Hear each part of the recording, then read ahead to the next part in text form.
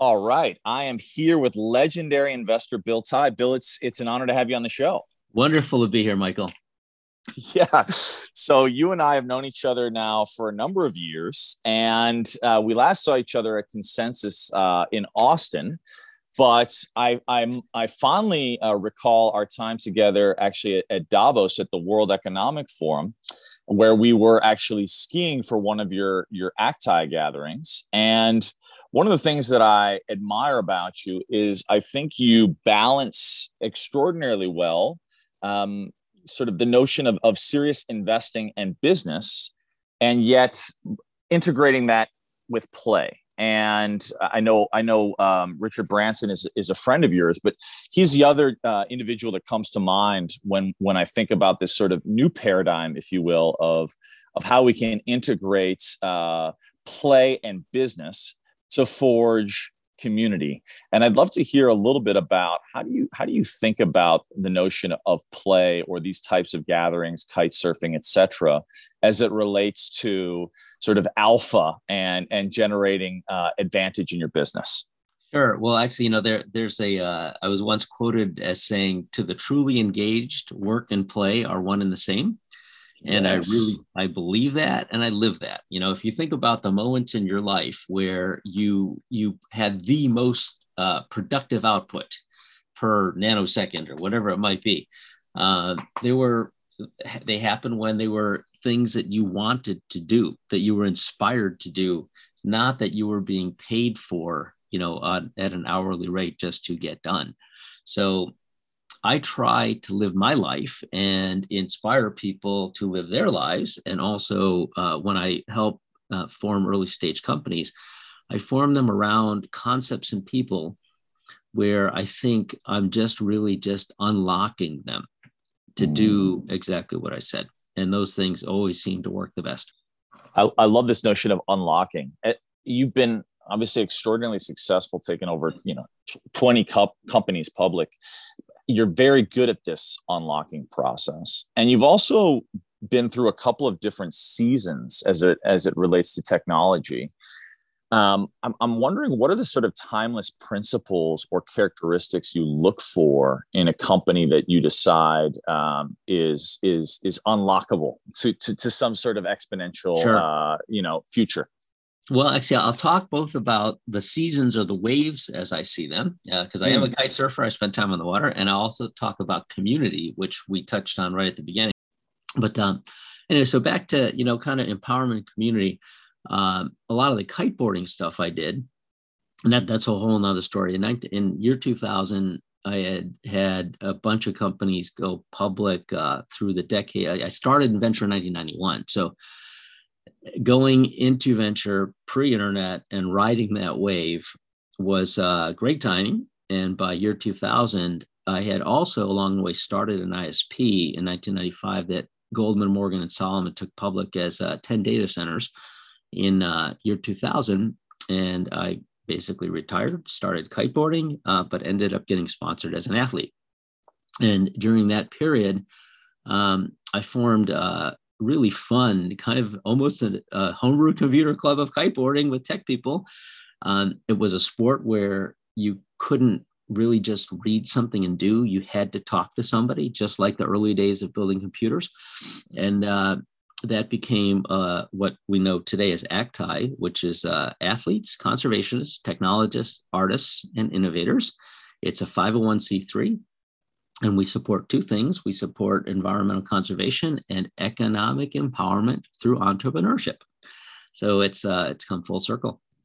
I was a little long-winded, Michael. Sorry, I spoke so long. Not at all, my man. I mean, there's so many different ways. Actually, I would love to go, but I want to, having been and participated in the Octai events, I would also say, for those listening, because a lot of folks that do listen are, on their way up, so to speak. You've obviously demonstrated a tremendous amount of success and reinvented yourself a number of times. But I think one thing that is oftentimes not considered is, this notion of, obviously in the Web3 and beyond, there's this notion of alpha, and there's asymmetrical advantage that is presented oftentimes based on proximity to the right people. And, what's interesting is I've found oftentimes that the proximity is often oriented around with those who are who have the greatest alpha, the greatest opportunity and information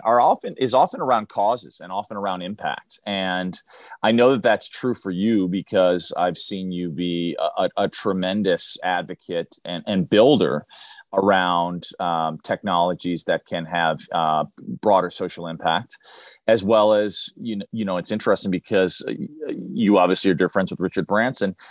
I bring him up because he also shared his sort of great alpha, which he shared with a dear friend of mine named Craig Clements, who's been very successful in the CPG industry. He's like, what's the greatest tip you can give in one of these, masterminds? And he said, the best tip I can give is to work out every day. And at first he kind of took that as like, oh, come on, I want my money back, so to speak, like that. Give me the real juice. And he said over the years, he's actually come to realize that simple truth is exponential, because he just went recently down to Necker, and I don't know how old Richard is at this point. I'm guessing he's in his 70s, but he basically crushed everyone in the morning swim. He was the first up at 6 in the morning, to swim over to the other island.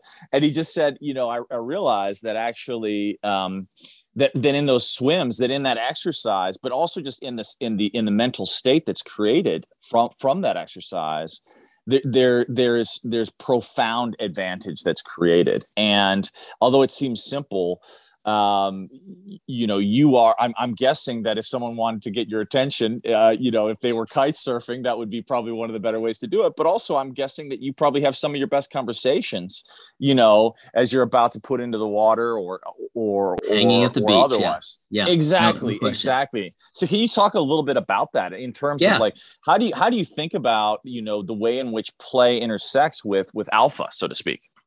Yeah, actually, so boy, there's a lot of points to talk about in the questions you raised. But so on this notion of proximity, size of wave and unlocking people, and then the workout thing, and then specifics to kiteboarding. Okay, so the proximity thing is a fascinating thing, because when I was a semiconductor chip engineer, I hardly ever talked to anybody. I would sit in a little cubicle and, design stuff. And I would work out, after work and all that stuff. But it was kind of a in your head kind of job, and very little social engagement. And all you could do was only all you could do, and there was power in that if you really like hustled and were really focused on something. But you couldn't achieve great, gigantic things alone. Like there's that phrase, if you want to go fast, go alone. If you want to go far, go with, I think it's everybody, or whatever you're afraid, go with a team. Go together, so, yeah. In my case, as my career progressed, the thing that I started to understand about my kite network in particular, which was a cross-section of people that had similar interests in kind of sport and extreme sports, basically, and being out there and trying stuff and experimentation, was that I eventually, through my Acti community, built a gigantic spider web of people. And I describe my life today as being one where I'm just like a little spider sitting on this gigantic web of people holding hands. Mm-hmm. And all I do is I just hang around and I wait for vibrations, doing what I would, do every day. And when I feel a vibration, and there's lots of them, I'll go and check some of them out. And when I do, because I've earned this reputation for credibility, if I resonate with that vibration coming from someone else, all the other spiders will come running to help, whether it's providing funding, providing ideas, jumping on and being an advisor, wanting to be an employee. So it's magical. I have a gigantic, the network is a gigantic resource pool that can tap somebody with a magic wand. And I'm just a gateway. I'm just a channel. So it's not, these big hits, those aren't really me. That's the universe flowing through me to empower an entrepreneur to do what they want to do. And then on to waves, what makes the resonance feel right? Well, so I think because I've been doing venture now for over 30 years, I have a sense of market size and timing. The thing that you really need to have an outsized hit is asymmetric risk. You need to, you can make a bunch of little investments, but you're wasting your time on the ones where you think, oh, I might double this. You want to find things where when you spent the time, if it worked, it transformed an industry. And that's where it was worth it, really worth it to spend your time. And the other stuff was noise. The other stuff basically prevented you from working on something that could really change the game. So people, I think, are fascinated sometimes in that I basically operate. I've got a big community, but I don't have a fund. I operate by myself. I don't have an assistant. And I just kind of cruise around and I'll make maybe 2, 3, 4 investments a year. But my hit rate somehow is pretty good. Of course, yes. We've had a big bull market lately too, which helped turbocharge it. And then I think on the notion of let's see, we're talking about community and waves, and I think the technology empowerment, workouts and kiteboarding.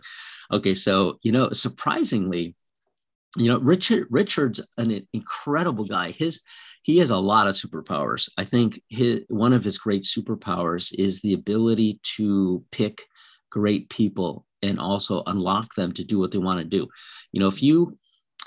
When you experience anything that is a virgin company, one of the things that you'll notice is that your interactions with the people are generally just better. They're happier. The people at Virgin are happier people, and it's like a magnet. And I think it's reflective of Richard's personality, the culture of his organization, and the filter that he applies and his organization applies to picking just really good people. And I think the workout thing is fascinating because I think I do that too in a different way. I think I'm more kind of focused on specific technologies than him, but he's a master at just building organizations. What the common thing you've pointed out, which I didn't actually know. I mean, I did know that he basically works out in the morning and then does some of his work and then leaves the afternoons open. My life ended up being structured the same way, but not with intention. It just happened that way. But the workout part, I do get up early. I usually I flip on, something, I flip on CNBC at 6:30, watching the market, multiplexing with emails and working out. And I do, an enormous number of sit-ups, push-ups, pull-ups over a couple of hours spread out. And then I'll find time to go for a run. And I usually, if I'm at home, I'll run 5 miles pretty much every day. And in that 5-mile run, I decide what I'm going to do the rest of the day. And I only do 3 things. And it sounds crazy, but I found that generally speaking, there's only a couple of things that really matter every day. And that I look at the kind of the daisy chaining of things that will stem off of the stuff on my kind of mental to-do list. They change in priority all the time, but there's usually just a couple that I know that if I didn't do them, a lot of other stuff falls down the track or falls off the track. And so I just decide, well, what are the 3 things I'm going to do today? And I do them. And then sometimes I'm done in 20 minutes. Sometimes I'm done in a couple hours, but that defines the end of my day. And then the rest of the day I can go kite surf or do, play chess or do whatever I want to do, so it's a very efficient way, I think, to really set priorities, to have a fluid fabric and not be controlled by a calendar that's being set by an administrative assistant that doesn't have subtle context on everything. Go ahead. No, I just wanted to, I'm just kind of having my mind blown here quietly, wherein you said a couple things that I just want to sort of reiterate. One, because I want them to really bake in for myself, but I think also for those listening. And I'm drawing a correlation. It was interesting because I actually had the privilege of having Laird Hamilton on the show, and he drew a corollary between his surfing and his relationships that was kind of my big mind bender from the episode. But one of the things that you just drew that I'm seeing if there's a correlation and sort of sitting with is, you had talked about this notion of when you invest, you're not really looking for 2x. You're looking for that exponential outsized kind of industry changer. And and then you talked about sort of the simplicity of, starting your day right, and in activity coming up with those sort of three core decisions that are going to be the focus of your day. And to me, what I'm processing now, and I don't know if how those two are related, but this notion of high leverage decisions and high leverage activities seems so it seems simple, but yet profound, because I feel like many people live their lives trying to get 8% interest or 6% interest on their investments, both in terms of, and then structure their time, right? Which is oftentimes, how can I get more time in the day, right? Like, not even I'm working 40 hours a week. Probably they're working 80 hours a week, all to try to catch up behind the wheel of something, to try to add, and if they're lucky, not be in debt, but also, try to make, 6-8%, a year on their money. And that's kind of the narrative, if you will, that we're sold, right? Like this kind of, like, oftentimes born out of this sort of industrial capitalists kind of school system, in which we're kind of oriented around being a cog in the wheel. And what's striking me about what you're sharing is that you're thinking, you're creating the time and space to really be in the listening, if you will, right? This notion, which I love, of you, sort of using the analogy of yourself as a spider on a web, and having the ability to be in the listening and be, and not to sound woo, but it sounds like almost to be a conduit, if you will, or a vessel, which interestingly enough, I don't know, did you ever read the book Big Magic? I have not read Big Magic. Okay, Bill, you're going to love this book. So it's by Elizabeth Gilbert. She wrote the book Eat, Pray, Love. I don't know if you've read that book or familiar with it, but it was a book that let's just say knocked the socks off of any author. Would be very, very happy with the results she created with that book, right? Multiple New York Times bestsellers, sold millions of copies around the world. And what she talks about is this notion of creation and creativity, which I think you just beautifully articulated. And that is, she said, many artists and creatives, entrepreneurs, get caught in especially if they've been successful, in trying to replicate that success. And they become, in a way, immobilized by that success, right? Like many musical artists that we love create an album, and then they'll never create a sophomore album because they're daunted by trying to replicate the success of their freshman effort, right? And with Eat, Pray, Love, she'll likely never create a book that is that quote unquote successful. And she basically talks about the creative process, and she says it's not about your ego trying to create the next most successful, book.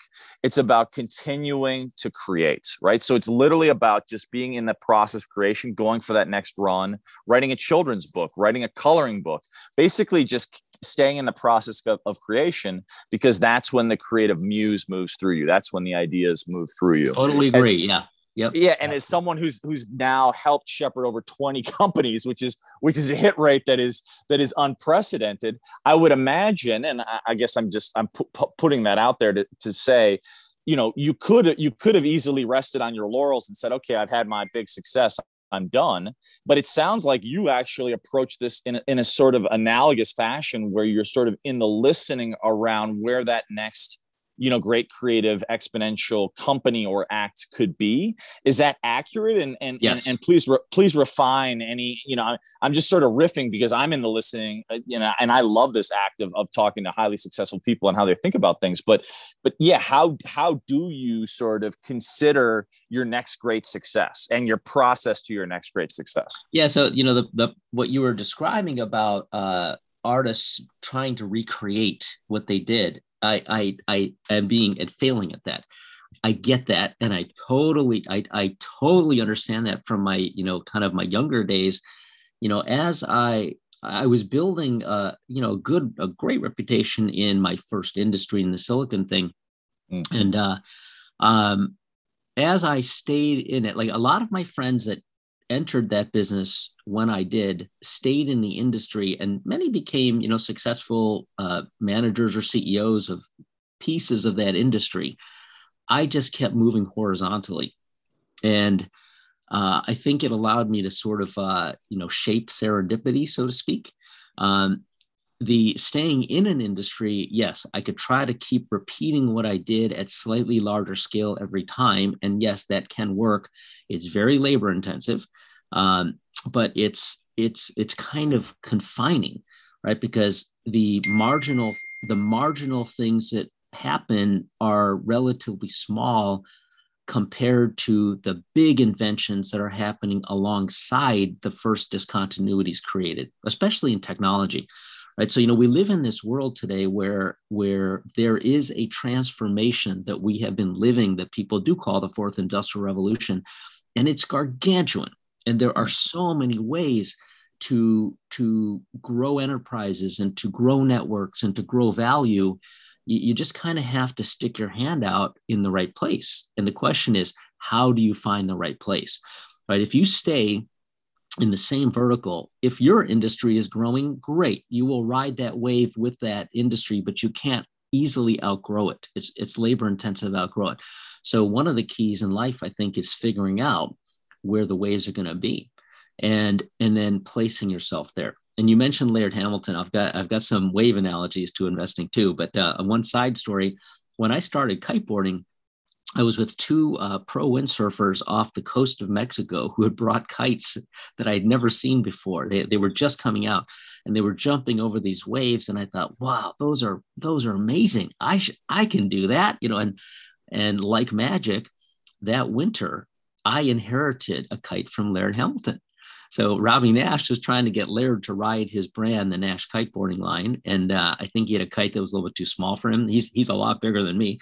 And he gave his kite to his chiropractor, who gave it to an investment banker, who gave it to me. And along the way, it was kind of like, well, I don't think I'll ever use this, but I know one guy that will. And sure enough, I ended up with Laird's kite, taught myself the kite in 2001. And along the notion of waves and how you spend your energy, because I think a lot of life is about distilling signal from noise. And as you described, that 8% interest in chasing this and that, so many people, like it's amazing to me to see so many people I know that just flood themselves with tactical, basically bullshit, trying to chase 1,000 little waves when you're far better off just sitting back on the beach and watching the water and trying to understand where the discontinuities might be, and then paddling a little bit to get in front of them, right? There's this phrase, I'd rather be lucky than smart. I think being smart is putting yourself in the path of luck. And I think with respect to building companies, there's times when it's easier to build and times when it's impossible to build. And the times when it's easier to build, it's like, if you're looking to put together a company and you think of yourself like a surfer, your resources are your little board in the face of all this choppy water out there in the unknown. It's cold, you get your wetsuit on, you're out in the water and you see waves coming. Okay, so there's really only 3 positions you can be in. You can either be way ahead of the wave, on the wave, or behind it. And so if you're behind a wave, no amount of energy, no size of fund, no energy you expend will get you on the front of the wave ride. So if it's already gone and there's leaders there, forget it. It's really just too hard. And then if you're way in front of it, the question is, when do you paddle? Because I think most of my career, I was way too in front of the wave, and I had to learn to kind of tune it down. And just, if I had a thought about building something, I had to wait, 7 years, and then it'd be about right. Because if you paddle too soon, you get great people around your idea, you raise a bunch of money, people are all excited, you paddle, nothing happens. And then people are disappointed and you lose momentum, and you got to keep feeding the elephant a burn, and it's just too hard. So if you can time it right and be just a little bit in front of it, all you got to do is paddle once. And everybody that surfed knows that feeling where, they just paddled once and they're up, the board's going, so the energy of markets is exactly the same as waves across the ocean. There is a time when the market's receptive, the funding's receptive, the people are receptive, and all you got to do is kind of spark it, and all the resources come, and you create your little microeconomy. And there's times when no amount of energy we'll do it. So the timing matters a lot.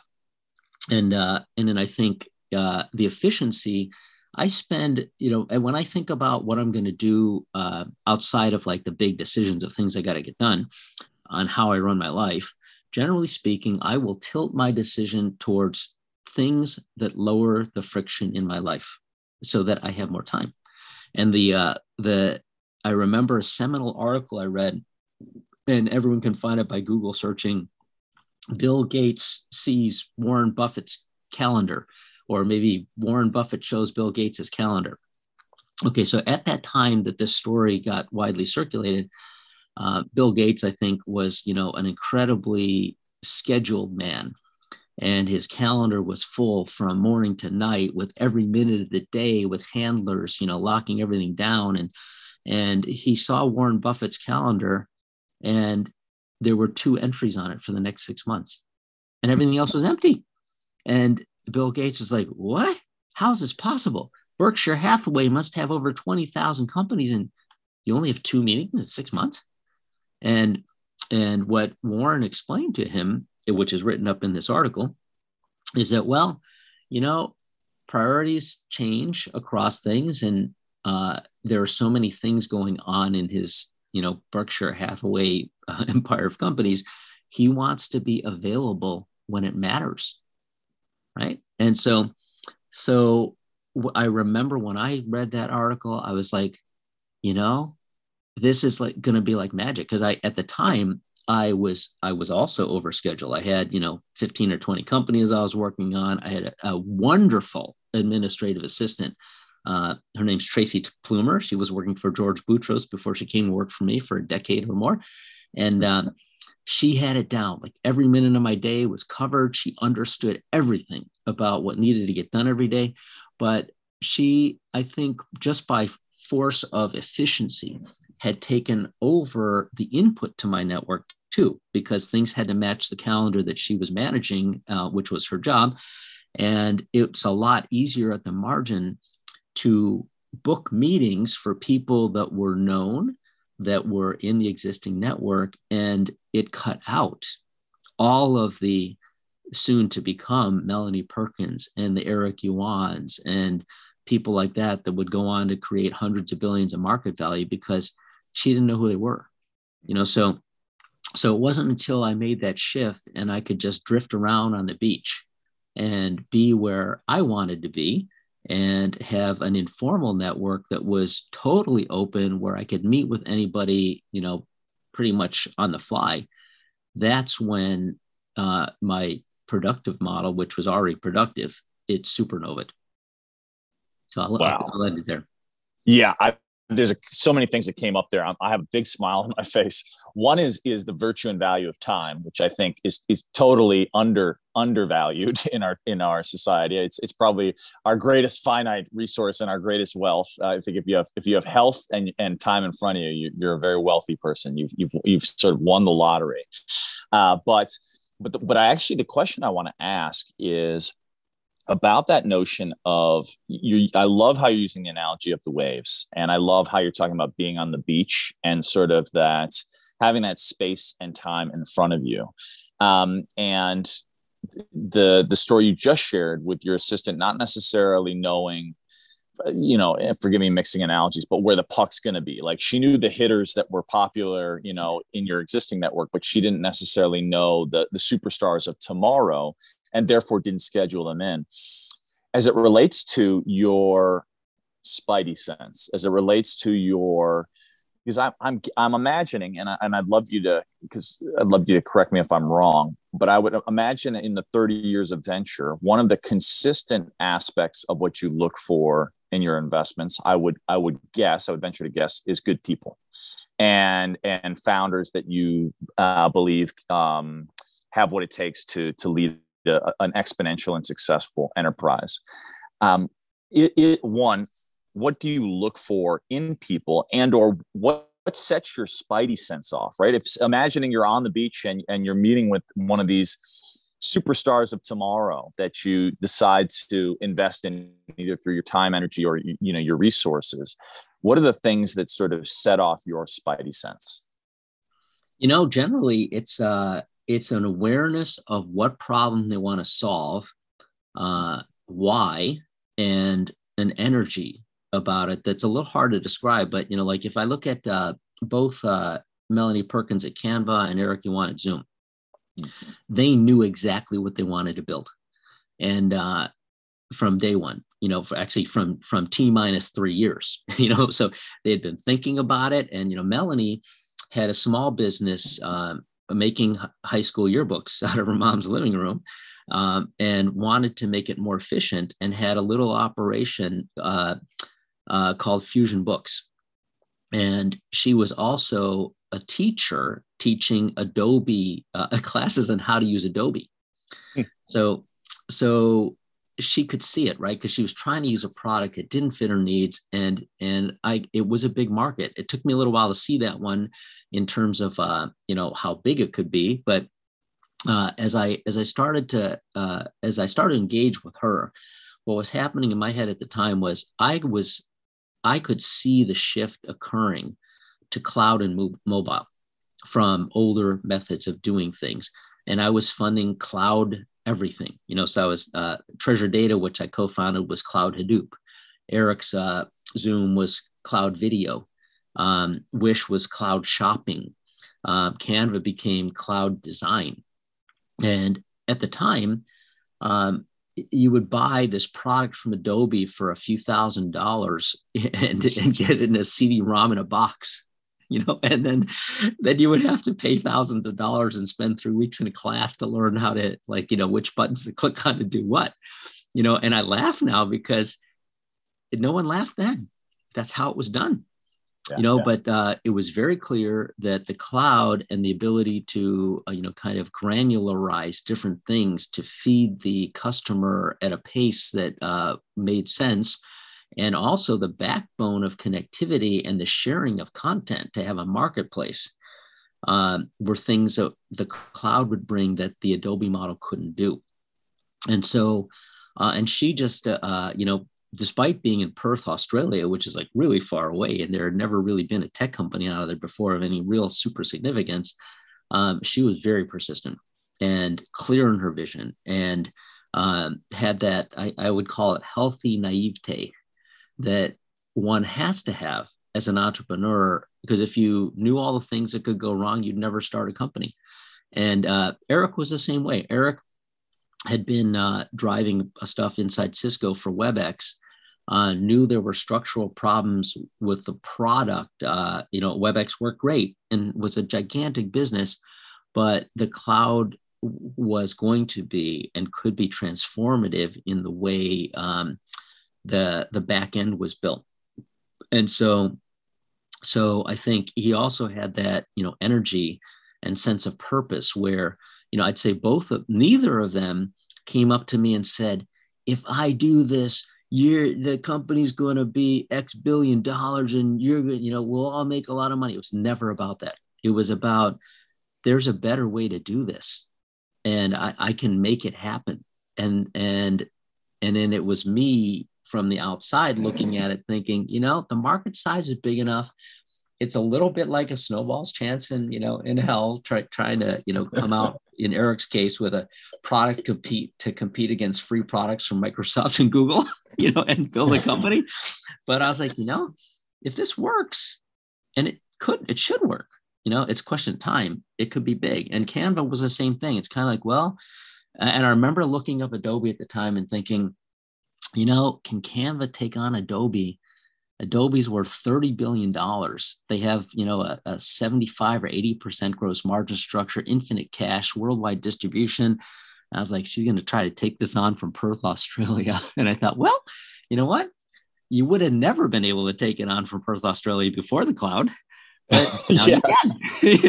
And then I thought, and the $30 billion is not a bad thing because it's a big market. And then after I funded Canva, the magical thing was Adobe's value kept going up and it got to 300 billion. So it gave a big umbrella of, because I think the whole world, obviously, with social media and the way things have all gone digital, has shifted to digital design. And so the usage base for what could be, what would become Canva moved from, a narrower market of digital professionals to really everybody on the planet that wanted to create a picture, with some words on it that was a social media background or a menu or whatever it is. It's the market's probably 100 times bigger in terms of user base than it was when I funded her. Yeah, I mean, I'm a user of both products, and it's fascinating to hear this sort of inception story of the psychology of what things were like, sort of, at the inception point or early days, and sort of obviously now it feels like a default reality. Like, of course, Zoom, of course, Canva makes total sense. But I want to pause for a moment because I'm recognize that your time is valuable, and there's an area I want to sort of transition a little bit from the success that you had with these sort of large scale kind of cloud-based companies, and move a little bit into, which you were super early in as well, Web3, and with the particular lens, which is, you've given already this analogy of waves. And one of the things that I'm going to take away that I thought was super valuable is this notion of how you engage commensurate with where the wave is, and actually spending the time on the beach to watch the wave and be sort of in the listening and in the observation, because in its best articulation, you're a one paddle and up if your timing is right. And currently, as we record this conversation, it's been a very tough week, so to speak, for the broader Web3 ecosystem in terms of values and valuations, et cetera. The psychology is definitely more on the fear side. Yet some people would argue, and definitely there's the old adage, right? Fortunes are made when there's sort of blood on the streets, or when the market is really down. As you look at the wave of Web3, which is many waves, we met in a lot of subwaves. We've met. I met you, I think, in 2016 or 2017. There's definitely been a crypto winter since then, or a lull in waves. You've, I think, been in since, early, I don't know, 2010, probably even earlier. You've been in, you're one of the OGs, but as you think about right now, where we have, it's still I would argue it's still largely a nascent industry, but there's definitely some institutional adoption.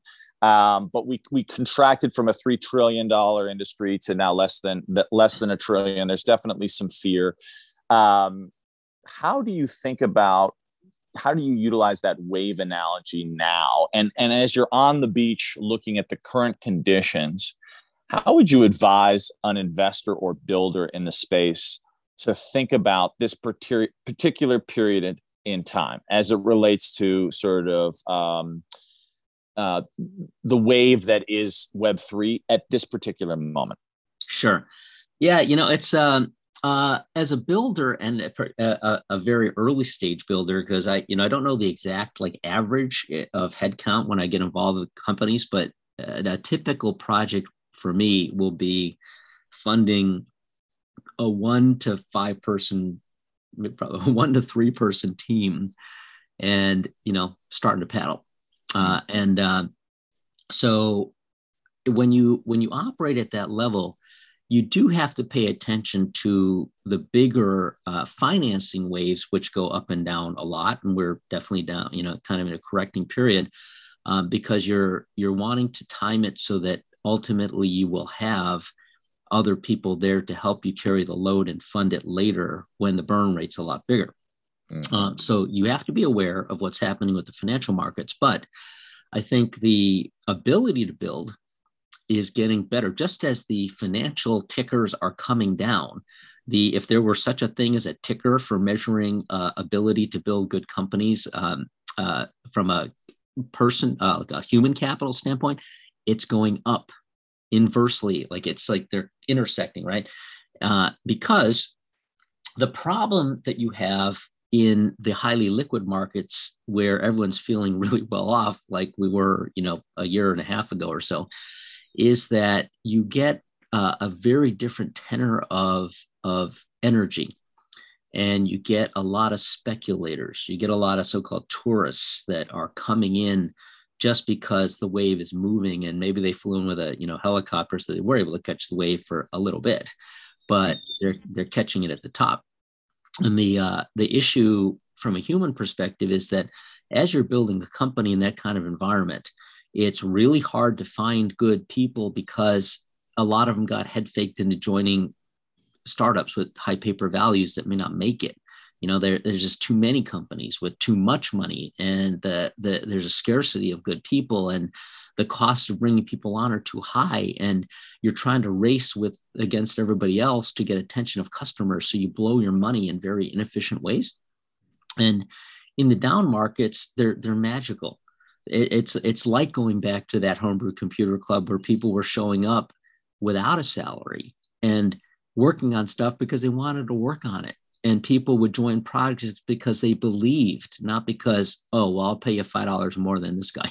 And so I think to the extent that you can get away at the core of a company from the transactionalism that drives speculative behavior, the better off you are. And I think when you have rampant speculation and people, like totally focus on optimizing that 8% thing that you talked about across, wide scale, that's the kind of like, picking up pennies in front of the steamroller business that became, what's inside 3AC. And the same thing that happened at Lehman Brothers and Bear Stearns and the credit default swap markets when they collapsed, because you get a lot of people that are not in it for authentic reasons. They're in it to make a buck. And so when you have hordes of people, they're just trying to make a buck, it's kind of a shitty environment. And I've always hated those periods of the up cycles because you get swarmed with all these people throwing all these ideas at you. And they're the exact opposite of what I described in the passion and authentic interest to solve a problem that I heard from Eric and Melanie and the people that I'll fund. And so I love what we're about to come into now, because it's time to build. And I mean, it's always time to build, but my job as a builder is going to get easier and better over the next 4 or 5 years. From a macro investing standpoint, we've hit some air pockets here, just like we did many times before in other markets, whether it was when I look at what's happening with the artificial wealth creation, if you want to call it that, of what can happen in things like, crypto or the ad markets from the 90s, they're the same. Back in the 90s, you didn't have a token around it, but you had an ad unit. And you would have .com companies calling their, friends at other .com companies and saying, hey, I'll tell you what, I'll buy $2 million of ads from you. You buy $2 million of ads from me. We'll both show a lot of revenue and no one has to write any real checks, and then the multiples will go up, and that happened a lot, and so the ICO market was a little bit like that, where if you made money in one ICO, you'd flip it over to another one. And it was this, kind of pro-cyclical upward spiral. And some of that was happening in the NFT space too, but, not, I think, to the same extent as ICOs, because ICOs are more fungible and you could buy volume of those, where NFTs, you're kind of buying one at a time. And so the granularity was a little higher. People cared, I think, a little bit more about what image they bought, because they'd identify with it a little bit more than just, a speculative idea on some token. So I think the flushing out that we are having now, one, was required, and two, it's happening, so you can't stop it. So I think you just, that phrase, keep calm, carry on, definitely do that as a builder. Yep. And I think as an investor, I think you want to pick your shots, because what's going to happen now is a lot of stuff is going to get thrown out and undervalued relative to where it should be. Mm-hmm. And much like, Amazon was going to be an up and comer that, when it went to $6, people thought, oh, it's like Webvan, it's going to go out of business. It's like pets.com, well, went to thousands of dollars a share and market cap of $1 trillion, but at that time, the flushing of the toilet of the system drained so much money that had to fill up holes of margin that everything went down. And I can't really tell you, predict the outlook for really well-run companies like Zoom, but it's been interesting for me to see a company like Zoom that in its last quarter still grew 14% year over year. And on $1.04 billion in sales, generated 500 million in cash. It's very profitable, and its multiple as a SaaS company is not any different than the other ones that lose 40 cents on the dollar of sales in some cases. So that may resolve long term into much higher valuation for Zoom, might not, but it feels like the stage is set for that as a possibility. I'd say that there's many other companies out there that are being thrown out like that are better than their peers, but the valuations are all the same right now because everyone's afraid. Are there companies, obviously I take this with a grain of salt, but are there companies or projects, and I want to, directly after this question, I want to get actually into what you're building, which I'm extremely excited about, but I'll use an example on my side. So one of the reasons I got involved, for example, in the Moonbirds community and the Proof community, because of exactly what you articulated, right? Like I look at someone like a Kevin Rose, and in the Solid. NFT, exactly, in the NFT and Web3 space, there's a lot of, there's a lot of slippery people. Yeah, a lot of transactional people trying to make a buck. That's exactly right. And what I liked about the culture that I think Kevin set up, obviously he's got a successful track record in Web2, and I saw some other signals that look really good with Alex Ohanian and get like other people getting involved that I respect. But what I liked was, and what stood out to me, without going into great detail, was in the beginning there were some hiccups as there are with any launches. But what I loved was he got on an AMA and he was like, you know what? He was transparent about what had happened. And I don't want to throw anyone under the bus, but, there was someone working with them. And it wasn't necessarily like anything outrageous, but there was, he, for example, doesn't want to talk about price, right? Like he's granted the price went very well, but he doesn't want that to be the optics. He wants to really be oriented around building community. And I was like, okay, check, exactly what you just shared in terms of your founders. I was like, all right, check. He's in it for the long term. He's getting up at 3 a.m. And even though he doesn't need to work, like you don't need to work, he's deeply passionate about this project. Check, like, okay. And I literally, it's down now, but I literally took my house down payment and opted in on a Moonbird when it was, when it was going, and I haven't sold, right? Like 2 days later, it had 2x, and it looked like it was about to go nowhere but the moon. And I was like, no, I'm going to hold long term because I liked how he approached his challenge, right? Like when things hit the fan, he was like, he got right out there and he's like, I want you to ask me anything, right? And the harder the question, the better, and I was like, he cares, he's a good soul.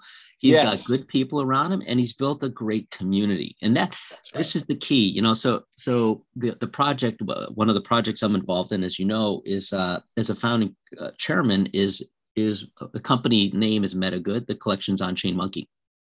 And very similarly, we have players that aren't in it just to transact and speculate and didn't draw a community of speculators. We have a community that is very dense and very rich with values of community.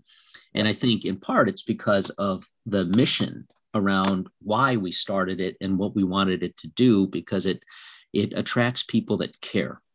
And way back when I angel invested in Dapper Labs, which created CryptoKitties, when they launched CryptoKitties, it was a wave I could see. It was, in terms of a consumer, I thought this could become one of the very major first consumer use cases of Ethereum that just ignites the industry.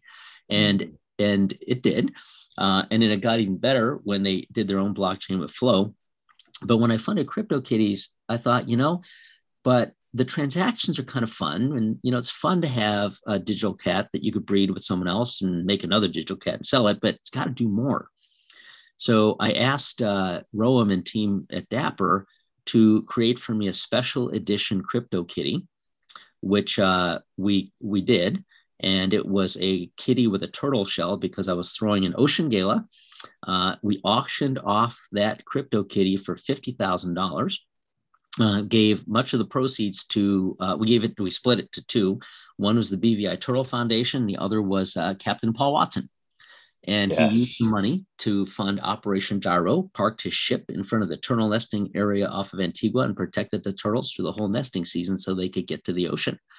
And that was the first ever NFT sold for an ocean charity. And it actually coupled with something in real life to do something positive for this world.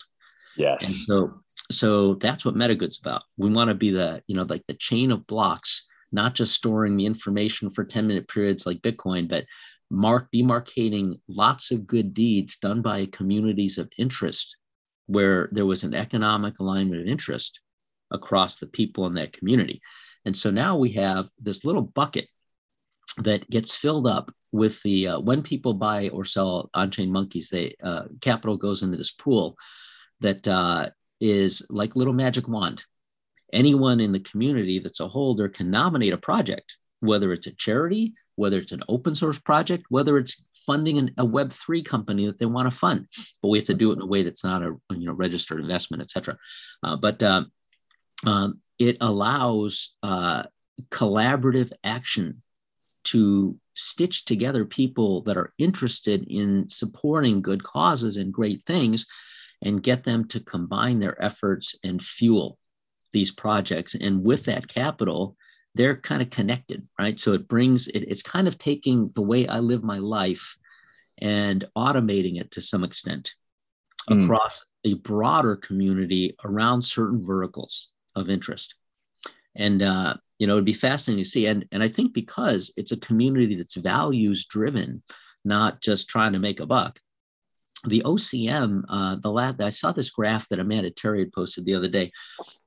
It was a chart from a third party where OCM is the only collection that has risen in price compared to where it was 30 days ago. Mm-hmm. Yep, I was looking at it last night. Yep, exactly. Yeah. Everything else is down. Like, so here we are in this shitstorm of everything else collapsing 40, 50, 60, 70%. We're higher than we were before. Yeah. Because it's people that care.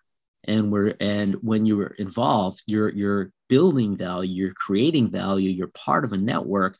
You're not just like flipping this bunch of bits to try to make a few ETH or whatever coin you're in, so you're part of something. That's right. Yeah, I so resonate with what you're building. I feel like it's so needed, and I feel like honestly, it's kind of like, and I know you've talked about this in other shows, but I feel like it's also what the industry itself needs to evolve, right? We need more orientation around both use cases for NFTs and like actually seeing them sort of diversify beyond simply profile pictures, but also like the depth of potentiality in regards to how it can contribute to our social fabric, right? Like I love the impact orientation. I mean, as you know, my background was with Global Citizen, and this was pre-Web3, but we were like, okay, let's take the traditional music concert, but make it so you have to actually take action around your favorite charities to earn your ticket to entry. And then we leverage that to get, governments, institutions, and large scale corporations to donate. So we didn't ask for people's money. We asked for their kind of hearts and minds, and then utilize that to get very large scale contributions now in the billions. But I think NFTs are like I almost wish NFTs had been around, because I feel like NFTs are so rich in the potentiality of what they can do for the social good ecosystem. And you guys are leading the charge in this regard. You're basically establishing the precedent, and I'm so excited about it. Can you talk about your upcoming launch and share a little bit more about Karma and what that's going to embody? Yeah, so the first collection of the on-chain monkeys that you'll see out there today, they're called the Genesis collection. And what we have coming up, and some magical things happen when you draw great people into a community, because we are mission driven and because we just got great people involved. There were some artists that worked for studios that did Disney animations, like, that were nominated for Academy Awards, like Ferdinand and Rio and movies like that, Ice Age. And they happened also to have bought some of our original Genesis OCMs. And because they were artists, they dressed them up and redid them in their monkeys they purchased in the style of the kinds of things you'd see with textured fur and all kinds of things that you'd see in these Disney movies, and would show these pictures online. And other community members just got so excited that they were just flooding these folks with offers to monetary offers to, can you dress up my monkey? Can you do this? And there was such a groundswell that it was indicative of real demand. And the artists ended up quitting their jobs and joining our company. And so, nice. Yeah, so we've got these like A+ A-level Academy Award nominated artists that have been revving up all of the OCM designs, because, you know, as many of these PFP collections are constructed, they're similar in that they're basically a variable table, a data table with a bunch of variables and an algorithm that kind of picks out the mix of those things. And there's different rarities depending on the composition of, you know, which elements you got for eyes and lips and earrings or not, or hats or not, or whatever the mix is. And so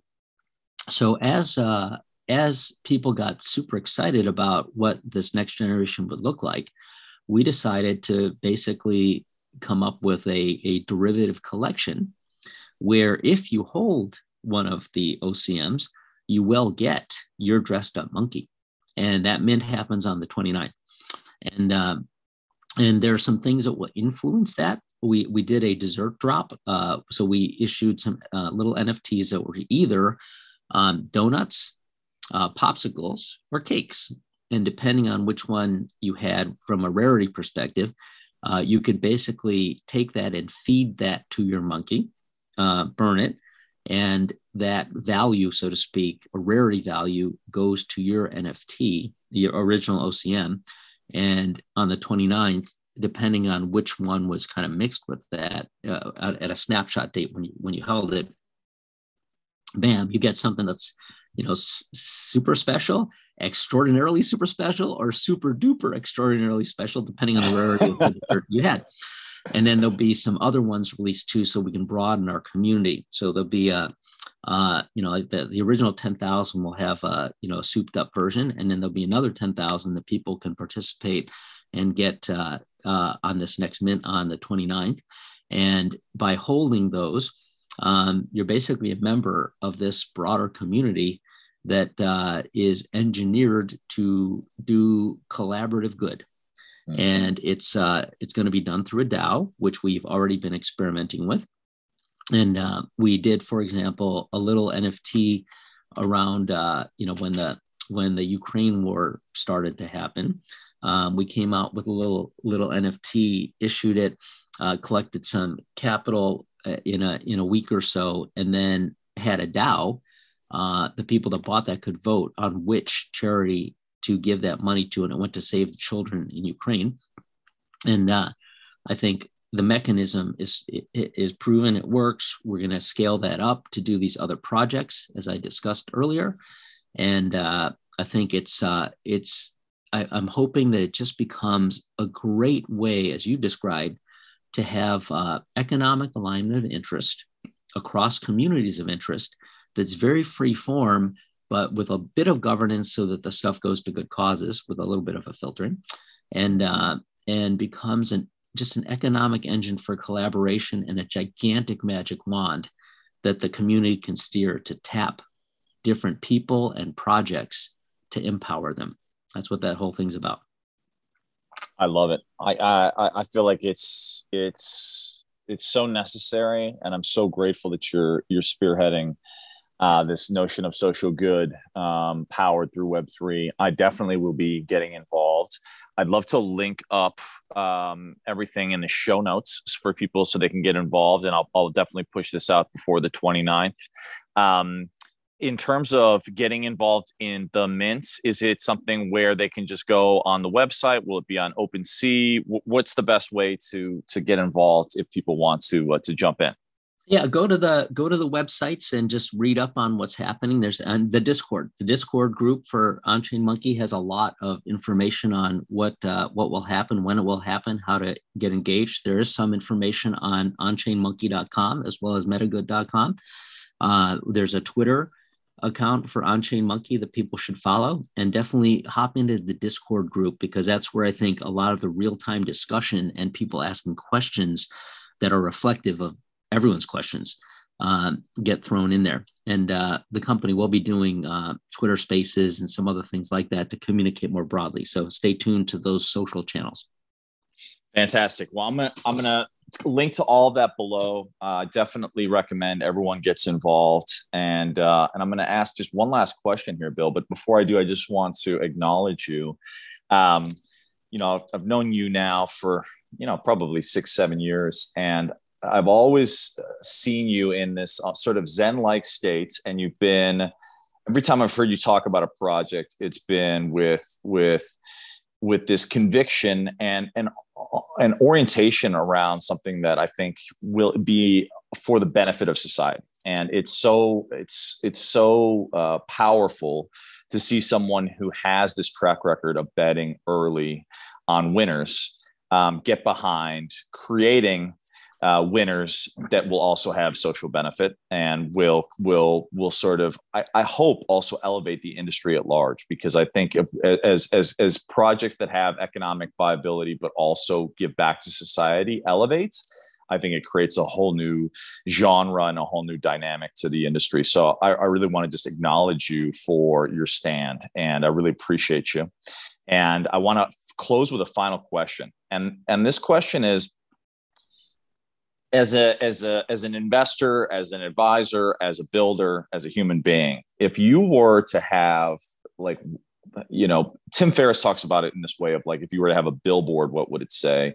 I think about it more, if all of your podcasts, if your teachings, if your talks were kind of, mysteriously going to disappear, and you had the opportunity in this moment to share for those listening sort of one of your core level truths that you think could be of greatest benefit. Maybe it's an insight, maybe it's a quote, maybe it's just a perspective on life.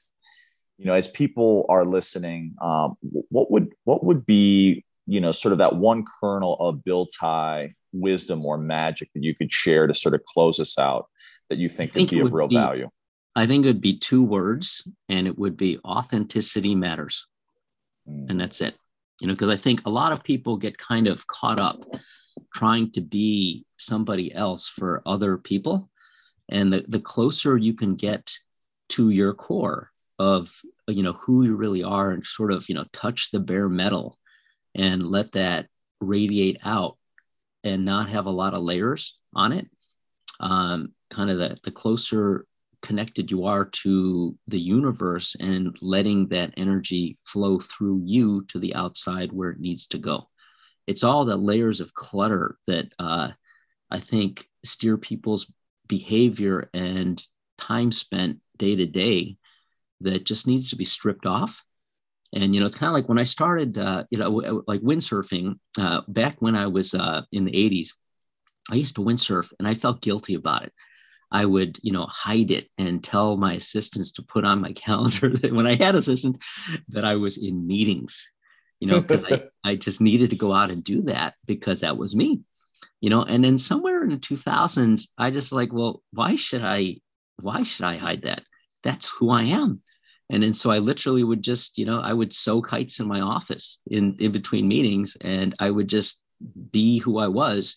And what I found out was there were a lot of other people like me. They just didn't know that I was like that before, because I hid it. And so as soon as I could be my authentic self on that dimension, I built up a community of interest. And that community was powerful. It was empowering. It was unlocking. It could collaborate on things. It made life a lot more fun, shared values, and the ability to, like, blow out of the office and know that there'd be 10 more people there waiting for me. Yes. Instead of, secretly showing up and not sure anyone's going to be there. It was just like, it changed my life. So I'd say, authenticity matters. Be yourself. Authenticity matters. Bill Tye, thank you so much for your time, man. I really appreciate it. Thank you, Michael.